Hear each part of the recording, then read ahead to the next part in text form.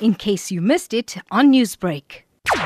It's the Cannabis in the Workplace conference. With the decriminalization of cannabis, it has a lot of implications for the workplace, especially as Occupational Health and Safety Act says zero tolerance for substance abuse.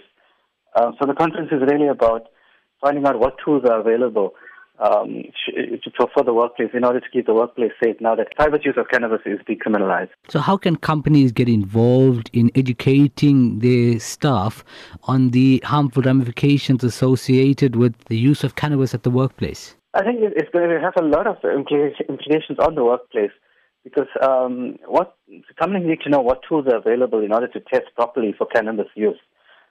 Because people under the influence of cannabis or alcohol in the workplace can cause accidents and injure people, damage property, and ultimately the CEO of every company is responsible for safety in that company. So how can people participate in this conference?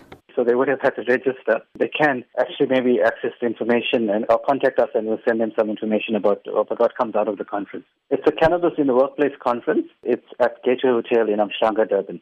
Newsbreak, Lotus FM, powered by SABC News.